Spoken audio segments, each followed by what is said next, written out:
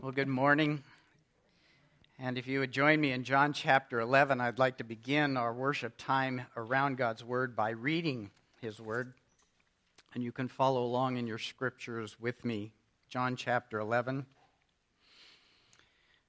Beginning in verse 38, I will read down through verse 46. So Jesus, again being deeply moved within, came to the tomb. Now it was a cave, and a stone was lying against it. Jesus said, "Remove the stone." Martha, the sister of the deceased, said to him, "Lord, by this time there will be a stench, for he has been dead 4 days." Jesus said to her, "Did I not say to you that if you believe, you will see the glory of God?" So they removed the stone. Then Jesus raised his eyes and said, "Father, I thank you that you have heard me. I knew that you always hear me, but because of the people standing around, I said it, so that they may believe that you sent me." When he had said these things, he cried out with a loud voice, "Lazarus, come forth." The man who had died came forth, bound hand and foot with wrappings, and his face was wrapped around with a cloth. And Jesus said to them, "Unbind him and let him go." Therefore many of the Jews who came to Mary and saw what he had done believed in him. But some of them went to the Pharisees and told them the things which Jesus had done. Let's pray together. Father in heaven, as we come to this point, this place in our worship service, now we listen to you. Now we hear the words of our Savior speaking to his church. Now we hear the voice of heaven speak. And I pray that you would allow, by your Spirit, that I would be careful with these words. But I pray also for this church and those that are listening, even online, that the words of our God would sink deeply into our hearts and minds. And Father, that we would pay attention, that our hearts would be stirred, our minds would be activated by your majesty and your glory. We heard from the Psalms that we, as your people, are to ascribe to our God the glory that is due your name. That as we gather this morning, we are to gather in holy array, fully covered by the righteousness of our Savior and our God. And I pray that you would allow that the thoughts and meditations of our hearts and minds would also be arrayed in your holiness, so that everything in your tabernacle would cry out glory. Father, I pray for this hour of worship, that not only you would be glorified, but also that you would be glorified in your people, your church. Do then the work that only your Spirit can do and sanctify us, making us more like the glory of your Son. And we pray this in his name. Amen. Well, it had been my intention to complete the 11th chapter of John, but there was a delay a couple of weeks ago with my preaching, and therefore we're set off just a little bit, and I'm just warning you in advance that I'm not going to finish John 11 this morning. We're going to probably save the end of the chapter for the beginning of the year, because for the next couple of weeks we're going to be looking at the gift of God in sending his Son. So we are going to finish with verse 46 this morning and save the rest of the chapter for the beginning of January. That being said, last week we examined the conversations that Jesus had both with Martha and with Mary, where Jesus not only promised to raise their brother back to life, but he promised as well to raise both body and spirit to life in all those who believe in him. And after their brother Lazarus had been in the grave for 4 days, we watched Jesus come to Bethany, a place that was grieving and filled with sorrow. The smell of death was there, as we're going to see again this morning. But Jesus came to bring life. And he had promised in the beginning of the chapter that he came to bring the glory of God, so that the Son of God would be glorified in what he's going to do here this morning, as we see at the graveside of Lazarus. And he reveals this plan of glory to Martha, who confesses her faith in who Jesus was. And the picture that I hope we saw last week from verses 17 to 37 gives to us Jesus as the life giver, coming to our world of darkness, a darkness that is filled with the sorrow and grief of death, which is the dreadful curse of sin. And the prominent truth in this 11th chapter and in the miracle itself is that Jesus Christ is himself the resurrection and the life. And those who believe in him are spiritually raised to eternal life in Christ the moment that they come to faith. And the day will come when the physical body will also be raised by Christ for those who believe.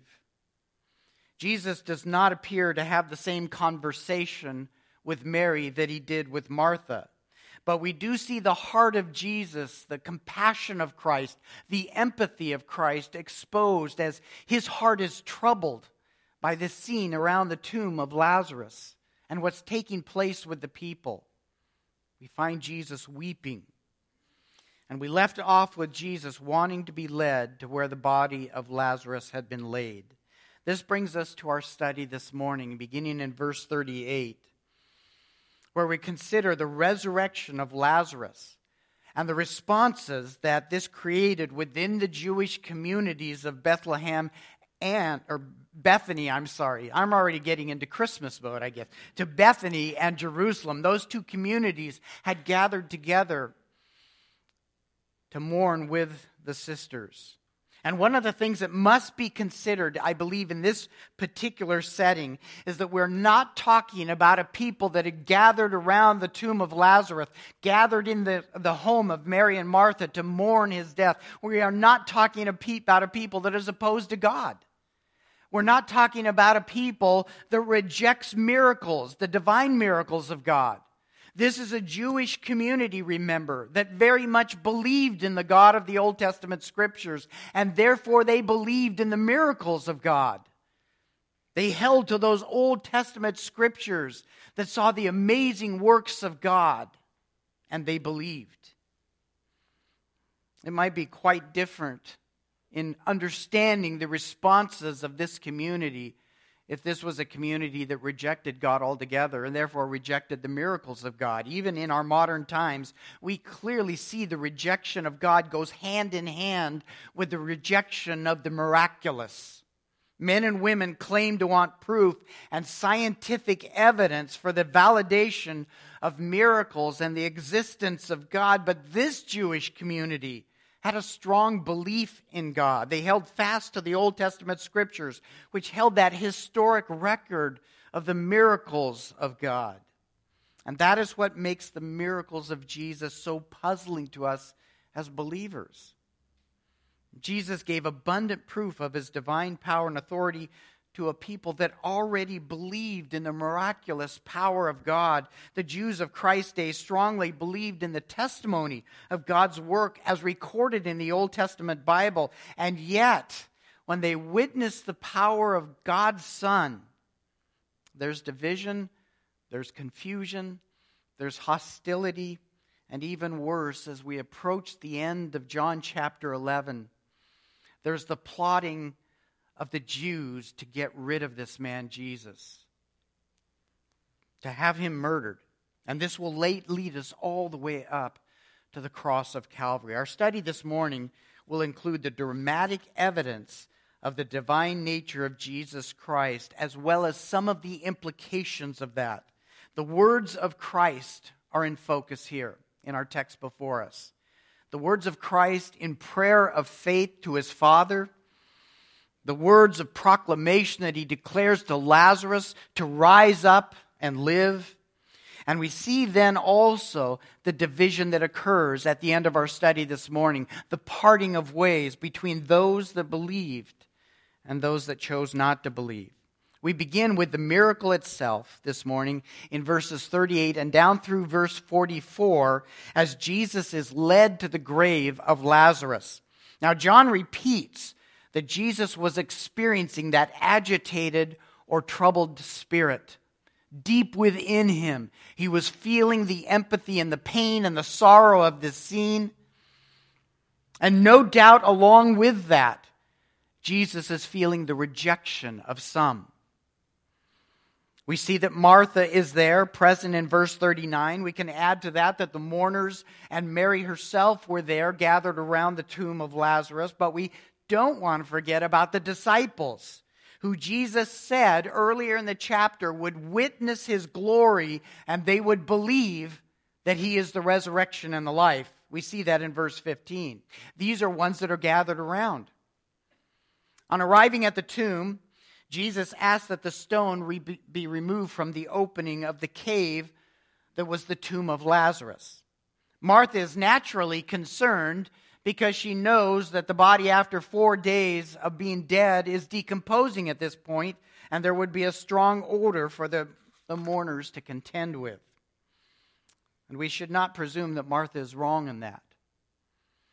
Remember, this man was literally dead and in the tomb for 4 days. And we have no reason to believe that Jesus somehow sealed that body from decomposing until he could get to it. This body was dead. And the emphasis of the text before us is that he had been dead for 4 days and therefore decomposition had already started. I have no reason to believe that when they rolled that stone away, there was an odor that came out of that tomb. And that would have been evidence to all that were there, this man is very, very dead. And he's in the process of rotting away. This is going to add to the drama of Jesus calling this man back to life. Jesus is not concerned, you will notice, with the odor. And he reminded Martha in verse 40, "Did I not say to you that if you would believe, you would see the glory of God?" Now, we haven't read those exact words in the previous part of chapter 11, have we? This is not the exact wording that John recorded back in this previous conversation between Martha and Jesus. It is possible that Martha heard those words in verse 40 from Jesus and John simply did not record it in the previous conversation. Or it is possible that the messenger back at the beginning of the chapter that was sent by the sisters at the beginning of the story delivered to the sisters the response of Jesus, who in verse 4 said, "This sickness is not to end in death, but for the glory of God, so that the Son of God may be glorified by it." Very likely, the messenger was still present with Jesus when Jesus spoke those words, and he would have brought that word back to Mary and Martha. For Jesus to now remind Martha of his previous words would then support the promise to do for Lazarus what Jesus said he would do when he spoke to Martha these words, "Your brother will rise again." The glory of God would be made visible to her as her brother walked out of the grave. And this would have reinforced to Martha what Jesus said in verse 25, "I am the resurrection and the life. He who believes in me, even if he dies, he will live. And everyone who lives and believes in me will never die." Do you believe this, Martha? This is all going to come rushing to her here at the graveside of her brother Lazarus. Now, within this miracle, I would like to focus, number one, on the prayer of the Lord. And I'm emphasizing the words or the voice of Christ here. And number two, we're going to focus then on the power of his proclamation. Again, his voice is in view. And that's going to result in this division or parting of ways that takes place. So we begin with the prayer of Christ as he lifts his eyes up to the Father in heaven. And he says these words, "Father, I thank you that you have heard me. I knew that you always hear me, but because of the people standing around, I said it so that they may believe that you sent me." This is a prayer, observe here, that is openly stated for the benefit of those that are standing around this graveside. The mourners, Martha, Mary, the disciples, this crowd that is gathered around, Jesus now opens his mouth, lifts his eyes to heaven, and speaks these words for their benefit. And in particular, we observe that Jesus has in mind those who are standing not nearby who will believe that God sent Jesus.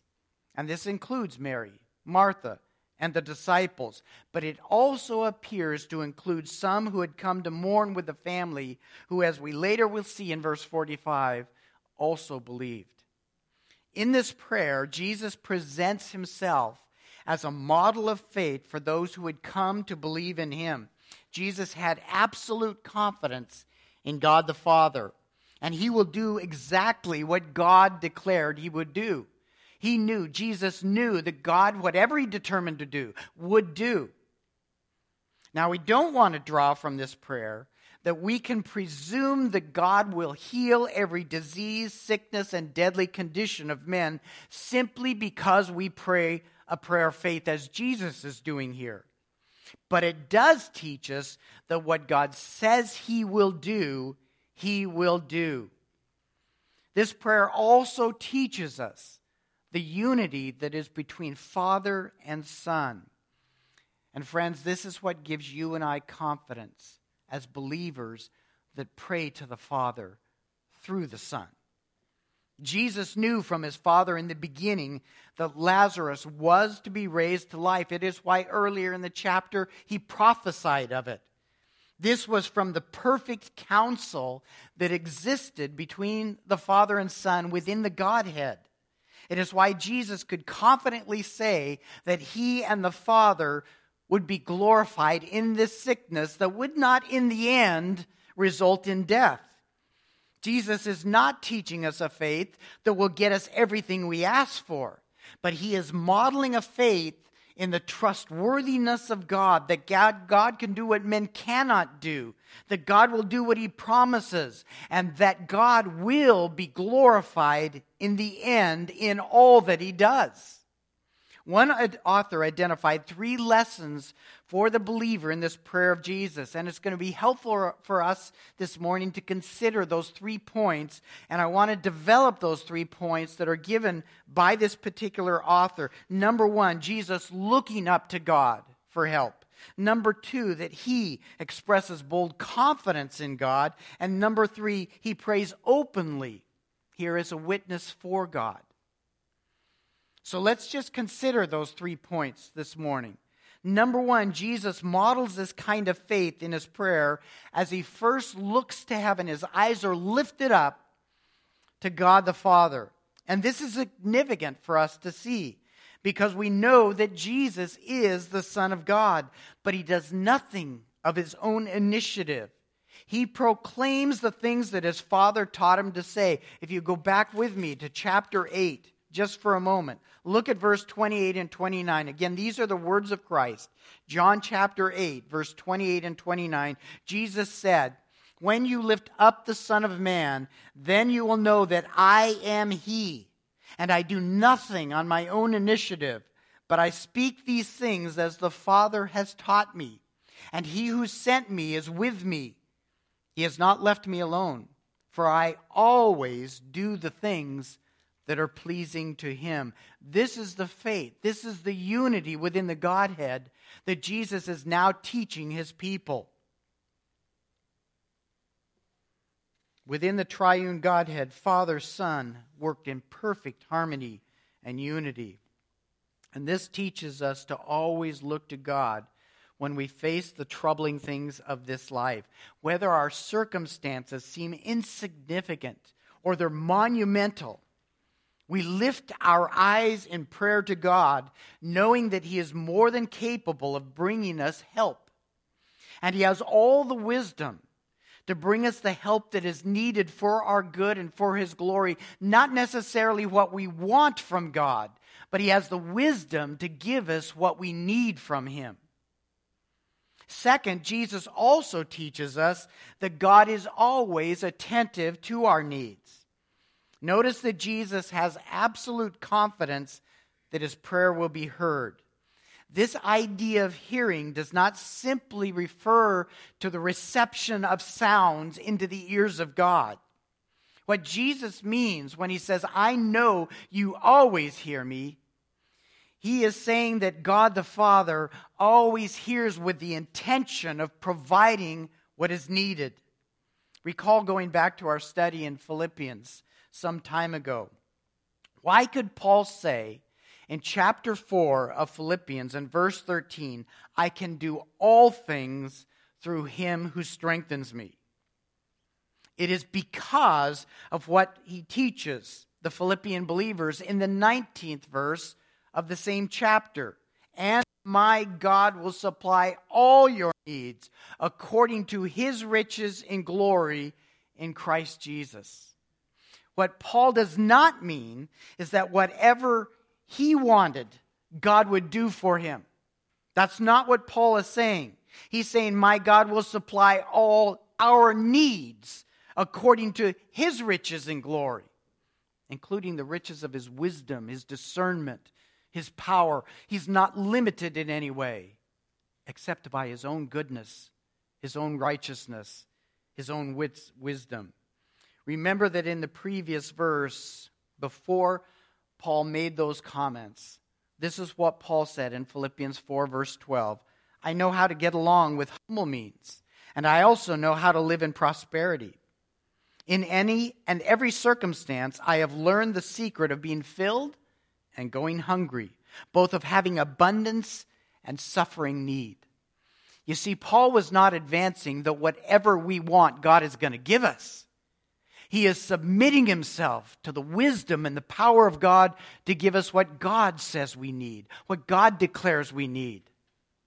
The faith that Jesus teaches us in this prayer is not that we get everything we ask for, rather that God will give to us what he knows we actually need. Whether that is being hungry or being filled, whether that is being alive or dead in the tomb like Lazarus. And God will provide out of his riches the glory that is to be found in Jesus Christ, his Son. When we pray to the Father through his Son. And we are confident that our Savior hears every word in our plea. And we are to be just as confident that the Father hears every word of his Son. Jesus expected his gratitude to God because he knew that the Father would always hear. So he expresses this gratitude, this thanksgiving to God. And if the Son asks for it, God will grant it because the Son knows what each of us need.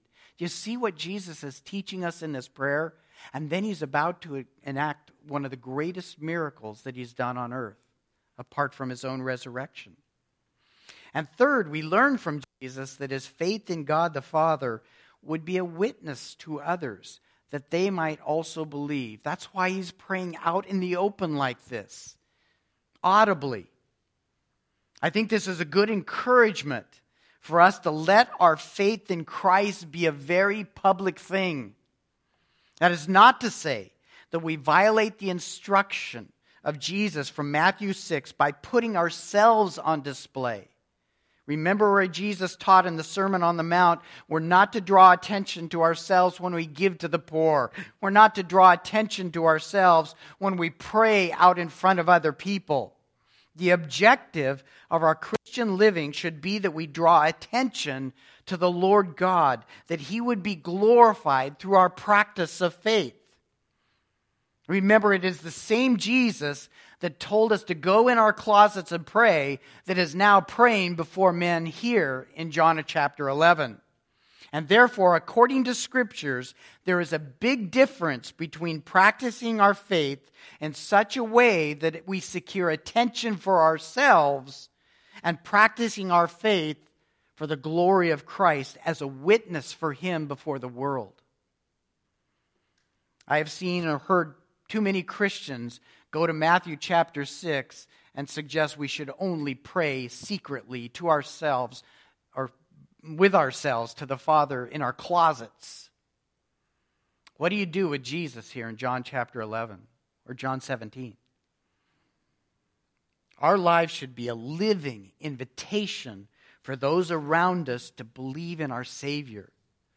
Through this prayer by the Lord, he teaches us, like he taught those around him, how we are to bring glory to God even in a time of sorrow, a time of grief, a time of death.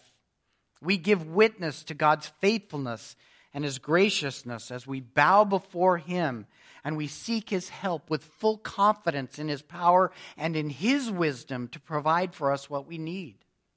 This is not about putting ourselves on display. This is about putting the glory of Christ on display. And this prayer by the Lord was openly expressed so that some within this crowd would believe in who He was. They would see His glory. And as Jesus said back in verse 15, that would include His disciples. It included Mary and Martha. But as verse 45 also shows, there were others in that crowd that witnessed the glory of God in Christ, and they also would believe. Just as Jesus modeled His faith in God to those bystanders, so it strengthens our faith, the faith of the church today. We can confidently turn to God in prayer for our needs, our cares, knowing that His Son always hears us and the Father always hears His Son. Our prayer life, our faith in Christ should always point others to Him with His glory and His purposes in mind. Our belief in Jesus Christ is to make Him known to the world. And this prayer gives assurance and comfort to all true believers. It teaches us that by faith we can confidently come to the throne of God's grace and know that our Savior mediates for us there. And He brings to us the help that we need. J.C. Ryle correctly commented on this prayer by saying, and I've included this on the back of your note sheet, let it be a settled principle of our religion that the Savior in whom we trust is nothing less than eternal God, one whom the Father hears always, one who in very deed is God's fellow. A clear view of the dignity of our mediator's person is one secret of inward comfort. A clear view of the dignity of our mediator's person is one secret of inward comfort. And he brings that comfort to the tomb of Lazarus here in John 11. Second point of focus this morning, not only the words of the prayer of Christ, but the power of His words to proclaim life to Lazarus. We read that when Jesus had finished praying, He cried out with a loud voice, Lazarus, come forth. John emphasizes here that Lazarus was truly dead in verse 44. It is the dead man that walked out of that tomb. And that's what John emphasizes. And we can almost picture what John has painted for us here as Lazarus kind of stumbles out, all bound up in burial cloths. To us, he would look like the mummies on those horror films. No doubt Lazarus would struggle to walk. He probably was having difficulty seeing because he's all wrapped up, but he did stumble out. Because when Jesus called him, he came. Jesus then orders the people standing by to unwrap him and let him go. And this would have been a very striking scene for those who came here to mourn. The atmosphere had gone from deep sorrow and grief to now shock and perhaps even fear at what they had witnessed. One detail that we do not read from John is how Lazarus responded to all this. Think about it from his point of view just for a moment. 4 days earlier, where had he been ushered to? Paradise. The presence of the glory of God Himself. Remember back in Luke when Jesus described another Lazarus that died and he went into the bosom of Abraham. A reference to the beauty of God's eternal afterlife. And I don't know who brought this message to Lazarus, perhaps one of the angels of God. But he came 4 days later to Lazarus and said, I know you're enjoying it here, but we're going to have to send you back. Back to what? A world of sickness, sin, death, sorrow. And Lazarus was going to have to die a second time. That's the reality for him. Now, I don't suggest in any of this that Lazarus grumbled about this. He was obedient to the call of Christ. But I don't think he came out of the tomb high-fiving everybody and saying, wow, I snuck by a close one there, didn't I? This is a man that had tasted the glory of what is to come. And he had to step back into our world. What I think is equally fascinating is how Jesus accomplished this amazing miracle, because another detail we don't find in this story is that he ever touched Lazarus. This is a rather amazing miracle. And I think of Elisha in the Old Testament with the Shunammite son. He had to go lay on the dead corpse until it started warming up and coming back to life. Jesus deliberately stands on the outside of the tomb and calls with his voice, Lazarus, come out of there. He doesn't even unwrap Lazarus. He tells other people to do it so that there can be no mistake how this miracle occurred. It occurred by the power of the voice of God himself, because he is the resurrection and the life. And what this harkens us back to, I believe, is the book of Genesis, where God said, let there be light, and light came. Jesus said, Lazarus, rise up, and Lazarus lived. From a human perspective, the raising of life of a man that had been 4 days dead, we would say is entirely impossible. Can't be done. But if somehow, again from a human's perspective, if we could reduce the profound nature of the impossible to something that was, say, just very difficult, we would be looking at all the mechanics of how we could get this difficult thing done. We'd be consulting with the best medical manuals. We'd be looking at the best surgical room, calling in the best surgeons. We'd be getting the paddles out to be sure, and trying to shock that heart back to life again. This would be a very hands-on operation if we were to even try such a monumental undertaking. But Jesus just speaks with his words, the command to Lazarus, and he does so, notice again, with a loud voice. Those around he wanted to hear. The loud cry of Christ was not for Lazarus because he was having trouble hearing. Jesus wanted to be heard by those whom he wanted to hear him pray. He now wanted them to hear him speak life into this man. And this loud cry made clear to all who were witnessing this resurrection that it is by the word of Jesus that a dead man walked out of this tomb. He is declaring very loudly, I am the resurrection and the life. Jesus doesn't lay a hand on him. He applies no medicine. There's no syringe. There's no surgical instruments. And again, he doesn't even unwrap Lazarus. He calls this dead man out, and he does so by name, notice. Lazarus, come out. Scholars have pointed out that if Jesus had not used the name Lazarus, what would have happened? All of the corpses would have risen. So he focuses on one man. That's the power of the words of Christ. And the point here, and the point that I believe Jesus intended to make known, is that by the power of his word, life was restored out of death. When Jesus cried out, Lazarus sat up, he obeyed the voice of the Creator, and he walked out of the tomb. And this is why I believe that Psalm 29 was such an appropriate beginning to our worship service this morning. We are to ascribe to the Lord glory and strength, the glory that is due his name. We're to worship him in holy array. Why? Because he is God. And his voice is powerful, it is majestic.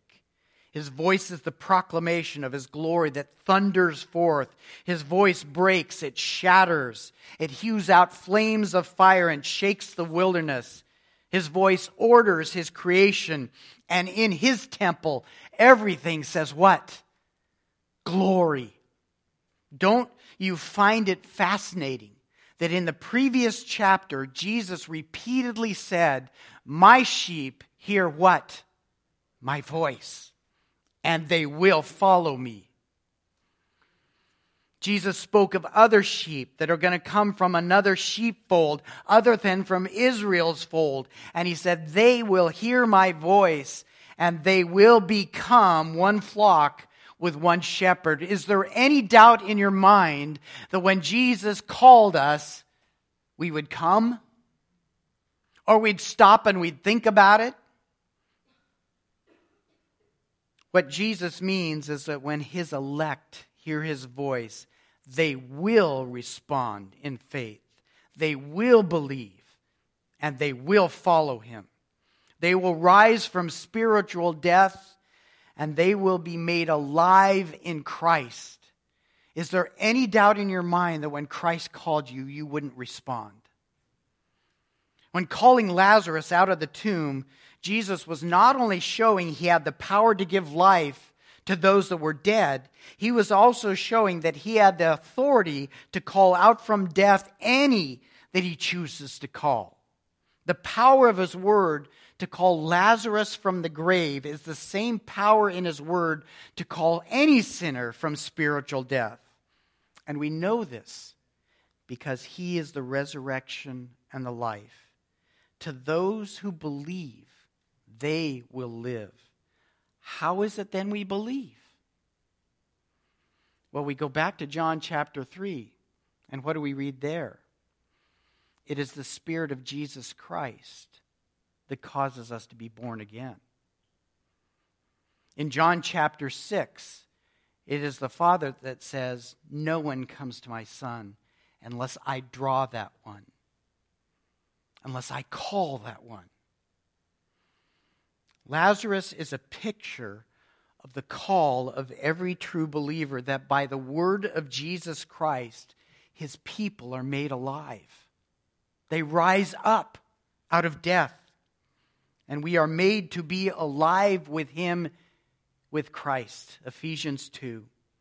I think few New Testament writers understood the power of Jesus to call sinners out of death and into life more than did the Apostle Paul. And I say that because the word call or called was used more times by Paul than perhaps any other New Testament writer. And for good reason. Picture Saul on the road or the highway to Damascus, heading to murder Christians, to throw them in jail, to do away with the name of Jesus Christ because he despised Jesus. And the glory of heaven poured out onto that highway. And Saul fell to the ground as a dead man. And Paul himself recounts that moment in Acts 22 when the light of heaven blinded him and he fell to the ground. And he's giving this testimony to the council there in Jerusalem. And Paul said, the voice of Jesus then sounded forth out of that blinding light, saying, Saul, Saul, why are you persecuting me? And you remember what Saul said, or Paul answered? Who are you, Lord? And the response from heaven, I am Jesus, the Nazarene, whom you are persecuting. Both Paul and his traveling companions heard the voice of Jesus, but only Paul understood. Only Paul could say to Jesus, what shall I do, Lord?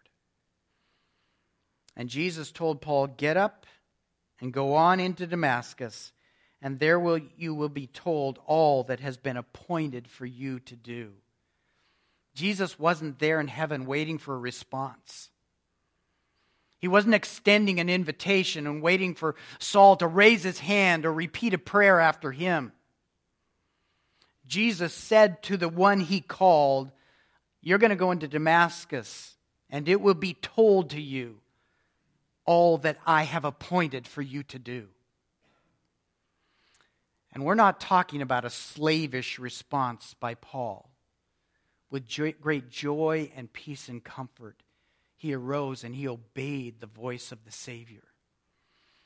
Because this is a man that has been made alive in Christ. Just look at Romans chapter 1, a couple of examples by the Apostle Paul in how he identifies himself as a man that heard the voice of the Savior call him to life. Romans chapter 1 and verse 1, Paul says, I am Paul to the church in Rome, a bondservant of Christ Jesus, called as an apostle. That's how he saw himself. I'm a called one, set apart for the gospel of God, he wrote. Verse 6, Romans chapter 1, among whom you also are the called of Jesus Christ, to all who are beloved of God in Rome, called as saints. To the church in Corinth, he also wrote, 1 Corinthians chapter 1, verse 1, I am Paul writing to you, called as an apostle of Jesus Christ by the will of God, to the church of God, which is at Corinth, to those who have been sanctified in Christ Jesus, saints by what? Calling. And then Paul continues in verse 9, God is faithful, through whom you were called into fellowship with his Son, Jesus Christ our Lord. This continued to be how Paul wrote of himself to the churches and the believers. He attributed his salvation and theirs to the voice of Christ, who along with the Father calls all believers out of death and the darkness of sin into spiritual resurrection of life, just as Jesus had done at the tomb of Lazarus. And Paul is not alone in understanding that he was called by Jesus into resurrection life. All of the other New Testament authors recognized it as well as the author of Hebrews, James, as well as Peter, Jude, and the Apostle John. All wrote of believers in the same way. They're the called ones. That's what we are this morning if we're a believer in Christ. We're the called ones of Christ. It's the power of the voice of the Savior that called us out of death and caused us to be raised up to new life in Him. What I hope is evident to all of us is that we are saved today because of the authority of the Savior's voice in calling us to Himself, calling us out of spiritual death and into resurrection life. It is because of the power of His voice that we can have assurance that no one can take us away from Christ, because nobody is stronger than He is. And if He can exercise such saving power to bring us out of death and into life, we know at the end of the age, He's going to do the same thing for our body that lies in the grave. And if this is true of Jesus Christ, He has but to speak the word of His power to bring good into our lives out of hardship and out of trials. He has only to speak from His throne to direct the nations, to determine elections, and to deal with viruses according to His eternal purposes. His truth spoken through the writers of Scripture, His word, spoken in the Word, is authoritative and it's sufficient. It's enough. And all the promises of Jesus Christ, we can be assured, will be fulfilled with one word from Him. It is the same Jesus who called Lazarus from the tomb that Himself would walk out of His own grave in glory and power.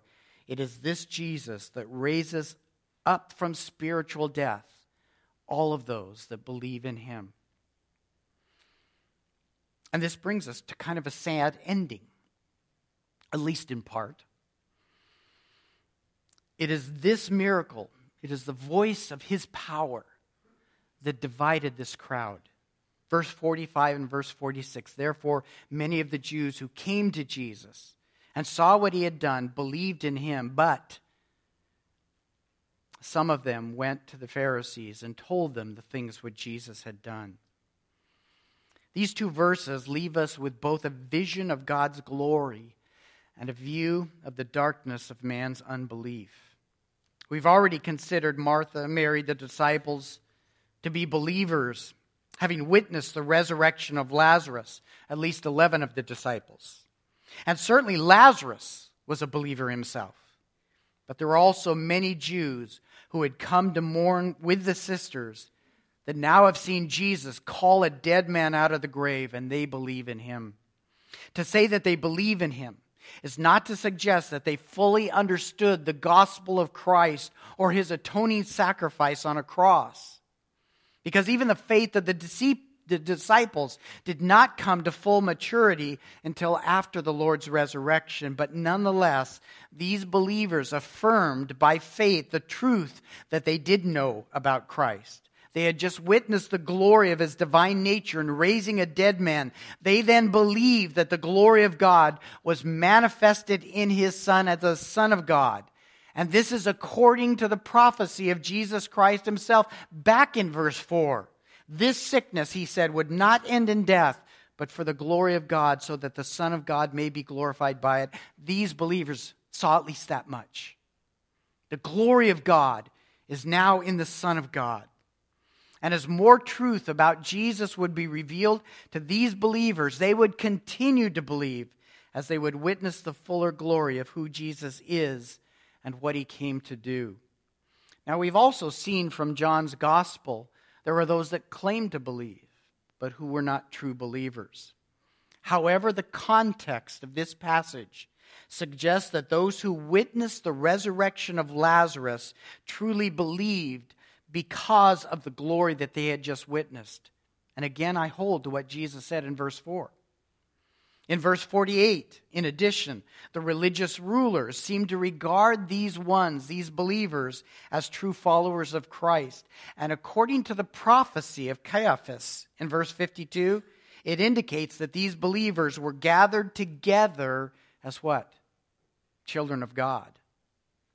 Furthermore, in verse 45 and 46, there is a significant contrast between these believers who had witnessed the resurrection of Lazarus with those who had also witnessed his resurrection, but who then ran to the Pharisees to report to them what Jesus had done. And as amazing as this is for us to read, after witnessing that same display of God's glory, there is an unholy parting of ways that was taking place here among the Jews.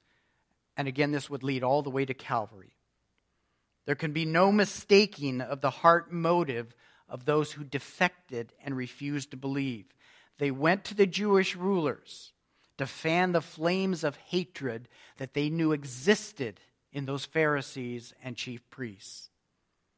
Imagine being one of those witnesses and running to the Jewish authorities to report the matter to the very people that were seeking to kill Jesus, as we read in chapter 10. We're going to look more at those hostile reactions in our next study of John 11. But we cannot help but be amazed at such a division of belief and unbelief by a group of people that both had witnessed Jesus raise a dead man by the power of his word alone. And yet, in part, this is so what grieved the heart of the Savior, that he wept for a people so resistant to be rescued by his resurrection power. Jesus was deeply moved in his spirit, not just for those who he came to save, but for those also, out of the darkness of their sin, would refuse his love. This is the testimony of our world then as it is today. Many will believe the truth they witness in Christ. Many will believe the testimony that we give of his power. But many more will part ways with the truth of Christ, even to be his hostile enemies and the hostile enemies of the church. Our closing thoughts this morning will be to consider certain truths of faith that I think we are to be reminded of here. Number one, faith will witness God's glory from suffering. Faith will witness God's glory from suffering. Is this not the testimony of the New Testament? It's why Peter wrote his epistles. Glory from suffering. Consider what Jesus said to Martha, who could only imagine a brother whose sickness caused death that can't be reversed.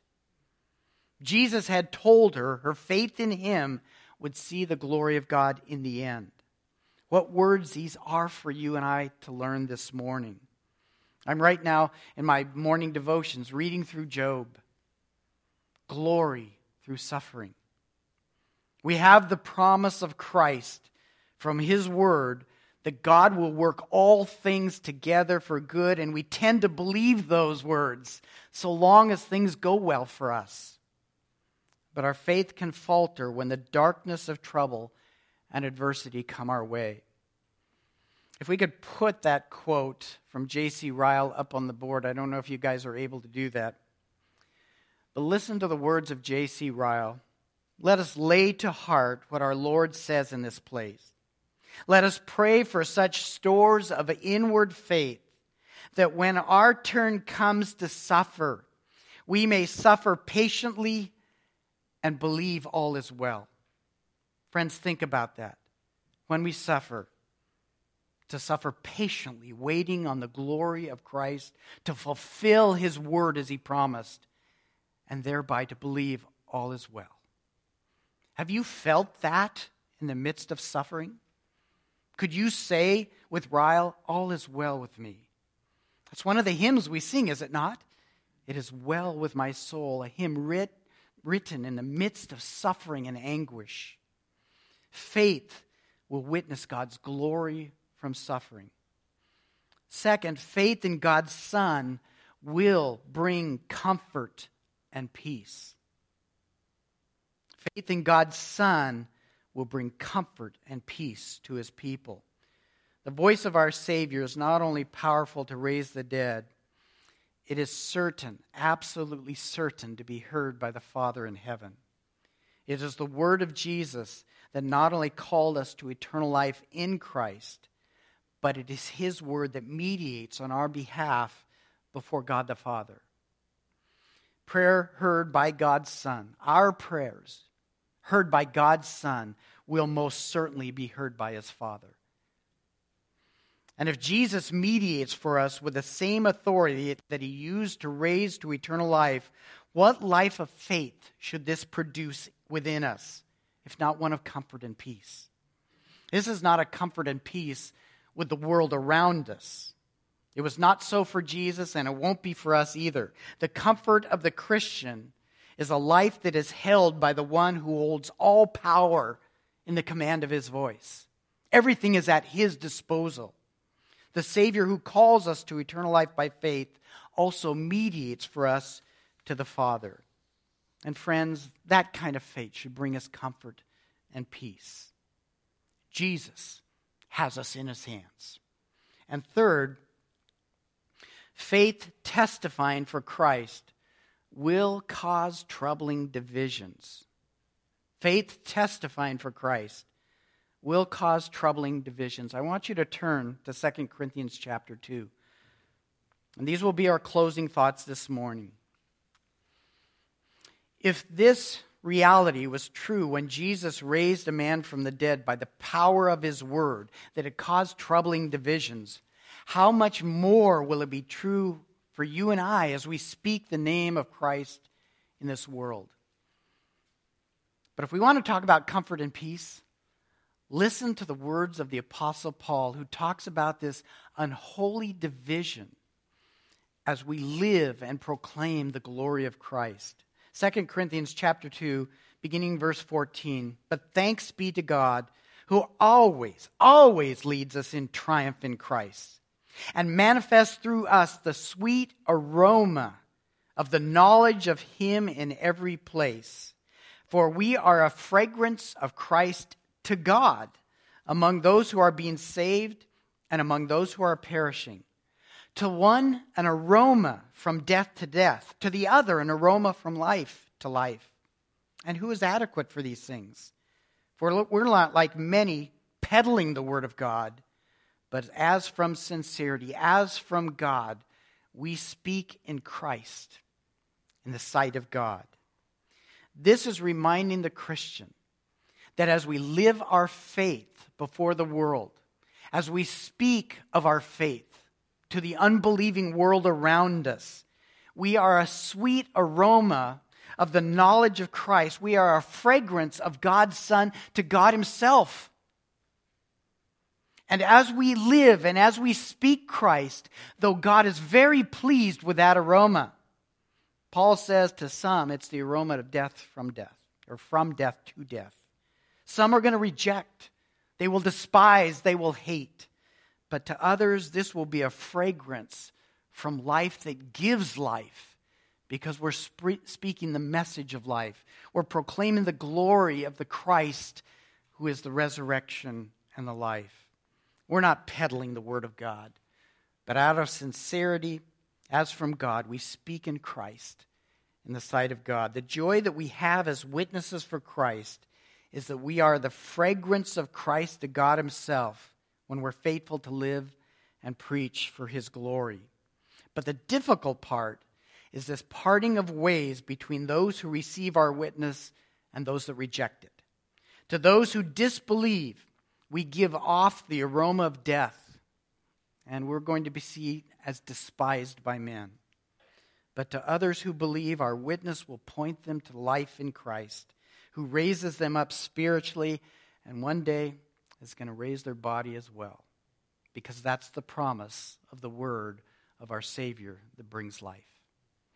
Father in heaven, as your people, all we can do is rejoice that we belong to you through Christ, your Son. And we respond in saying glory. Glory to our God. Glory to our Savior. Glory to the Spirit that indwells us. And I pray, Father, that we will continue and be encouraged by this aroma that we are to be in giving the fragrance of your Son to the world around us, knowing it pleases you first and foremost. And some will receive life because of it. Let us then be a faithful witness and testimony for your Son, Jesus Christ. And it's his name that we pray this together. Amen. Well, as we prepare ourselves in song in just a moment, again, I just